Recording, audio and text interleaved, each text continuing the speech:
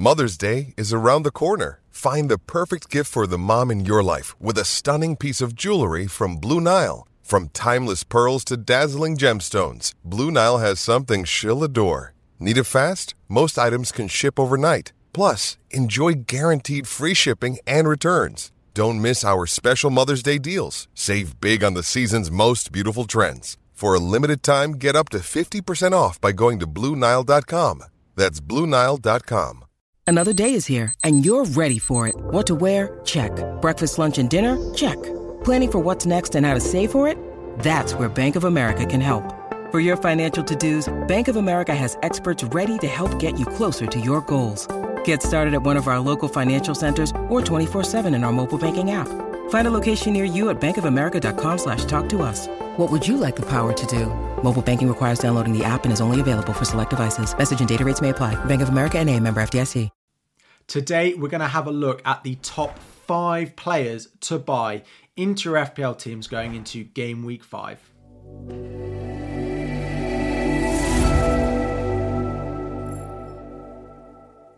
What is up, everyone? FPL Harry here. Welcome back for another video. Today, we are having a look at my top 5 players to buy going into game week 5. Of course, this video is having a look at 5 players I'm really considering buying into my team that you should be considering buying into your teams as well, across defenders, midfielders, and forwards, and occasionally, if it's really worth it, goalkeepers, but there are no goalkeepers in this video. Before we dive in, 1,000 likes on the video is the aim. Subscribe if you're new around here as well. If you like the data that is used throughout this video, it is taken from Fantasy Football Scout. They are still offering a big discount until the end of the international break, until game week 5 does start. So do check out the link in the description if you want data, fixture tickers, anything you could want. FPL is a great site and I used it for my videos as well. But the player number 1, probably the most talked about player going into game week 5 is Heung-min Son. 9.1 million now, but still just 10% owned.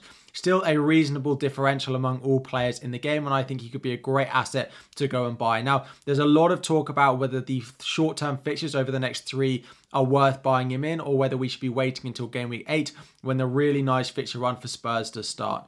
Personally, if you're looking for a midfielder to buy, I do think Son is my number 1 pick going into the weekend. Yes, of course, I wouldn't necessarily force him in, as I spoke about in my transfer plans video yesterday. I'm not going to force him into my team, but if you are looking for a midfielder, I definitely think he is one to look at. I personally do think he's going to stay playing up front for Spurs going into game week 5. There is a risk that Richarlison comes back in and Son goes back on the left, where he's by far a weaker asset. However, he was so good playing centrally in game week 5. Richarlison has had a late travel back from international duty as well. So I do think Son will start there again against Sheffield United in game week 5. The underlying data overall has not been that great, but he did put up over 1 expected return, which is very solid for underlying data in that fixture against Burnley. So if you are looking for a midfielder, Son is the guy. Next up, another midfielder and a cheaper option. If you are looking for a cheaper player, it is finally time to start looking at Diaby and those Aston Villa assets. It has been Bryan Mbeumo in this slot practically every single week, but of course he goes away to Newcastle. So if I was looking to buy a cheap midfielder this week, it would be Diaby. He's up to 6.6 million, but still under 10% owned. He looks really, really strong. He's playing up front alongside Ollie Watkins. Watkins has been a great asset, but a cheaper price, plus a midfielder as well. I really like what Diaby has the ability to offer. Looking at those underlying numbers, he has averaged 0.4 expected attacking returns per 90 minutes, but he has actually overperformed them. He has a real eye for goal. He's very confident when he runs forward. He is playing very far forward, and I do expect him to continue to be good for returns. Aston Villa have had a difficult run to start the season, which is why none of us have really had that many of their assets, but looking at their fixtures coming up that they do have, I think he could continue and even anything start to do even better than he has been. Crystal Palace, Brighton, Wolves, West Ham, Luton, those green fixtures in there. Chelsea away as well, they've been conceding chances, so still think even there. The next 6 fixtures are really nice. Aston Villa have one of the best runs. If you are looking for a cheap midfielder, Diaby, just 6.6 million. Pick number 3, we go up front, and is the man returning from injury for Arsenal. It is Gabriel Jesus. He played off the bench in game week 4. He's now played international duty, and I expect him to come back in to the Arsenal starting lineup to make sure he's fit and ready for them to go into their Champions League run. They have Everton away and Bournemouth away in the next 3, plus from game week 10 onwards, they have a really nice fixture run. For me, he is a good long-term hold. He's a great replacement for Jackson, who is not performing very well at the moment. Now, his underlying data isn't very useful because he's only played a few minutes minutes so far this season. So his points per 90 are incredibly high because he's only had that one game off the bench where he did, of course, score very late on against Manchester United. However, I do think Arsenal are much better when he's in the team. Saka looks better, Martinelli looks better, Odegaard looks better. He links the play really well, and I do think they'll want to get him back in straight away. They've not performed that strongly so far in the opening few games. They've got results, but maybe some of the performances could have been a little bit better. So I do think they'll want to start turning that around very quickly, and I think Jesus is key to doing that. He's had a price drop down to 7.9 because of that injury, and he's still very, very low owned, 2.3%. If I was looking to buy a forward into my team this week, which I'm probably not, I do think Gabriel Jesus is the best at his price. However, another option, a cheaper option, is going to be Morris of Luton Town, 5.5 million and just 1.9% owned at time of recording. I expect that price and that ownership both to go up before, of course, they have the double in game week 7. The reason I like him is he's played 90 minutes in every single game so far this season. He scored 1, assisted 1. He's on penalties. He's the main man for Luton. Now, I don't necessarily expect Luton to score loads of goals over the next few weeks, but the reason I favour buying Luton assets over Burnley assets for that double in game week 7 is those fixtures they have around the double. Fulham and Wolves in the next 2, plus Nottingham Forest in game week 9 means if you ever rely on your bench player, Morris is the one to go with. There is also not really one nailed player that I would pick at Burnley. You could go Foster up front, but he's not on penalties. He's not nailed to play 90 minutes every single game. So I do prefer Morris just for that solidity, and I think he's a really nice option. If you watched my transfer plans video yesterday, I do plan on having him in my team for that double in game week 7.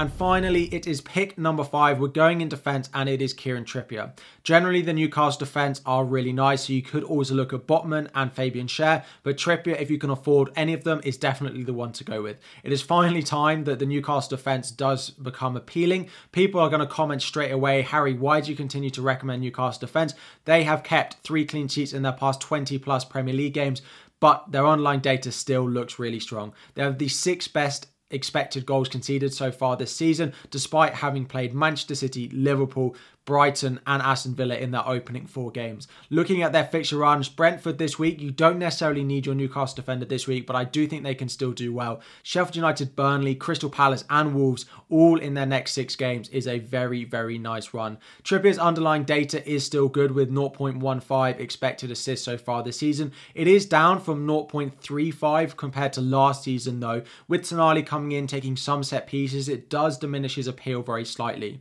Schär is also worth his price at 5, with last season getting 0.2 expected returns per 90 in terms of an attacking sense compared to 0.35 for Trippier.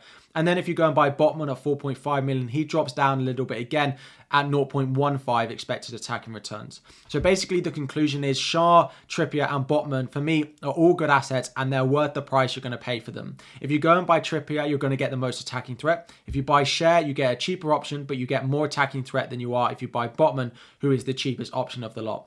Personally, Fabian Schär is the one I've got my eye on. I don't have the room in my team to go up to Trippier, but if I could, and if I had the money to do it, Trippier would be the one I'd buy for Newcastle. I do think getting a Newcastle asset in for their run, particularly defensively, is very, very good. There's not many defenses in the league performing well at the moment, and I'm hopeful that it might be Newcastle over the coming weeks. So, top 5 players to buy. We've had an expensive midfielder, a cheap midfielder, expensive forward, cheap forward, plus Kieran Trippier. So we've had expensive defenders and actually the cheap defenders in Schär and Botman as well. I'd probably be looking to buy these over Udogie because Udogie does have difficult fixtures in game week 6 and game week 7 as well. So top 5 players to buy. Let me know if there's anyone you're buying who's not in this list. Any questions you have about players to buy, drop it all in the comment section down below. As always, I answer all the questions made in the first half an hour of the video, but all those notification crew. So make sure you're subscribed. Make sure you've got those notifications on. If you do enjoy these videos, you like the stats used before the international break ends, there is a massive discount still at Fantasy Football Scout. Check out the link in the description. Like and subscribe before you go, and I'll be back again very soon.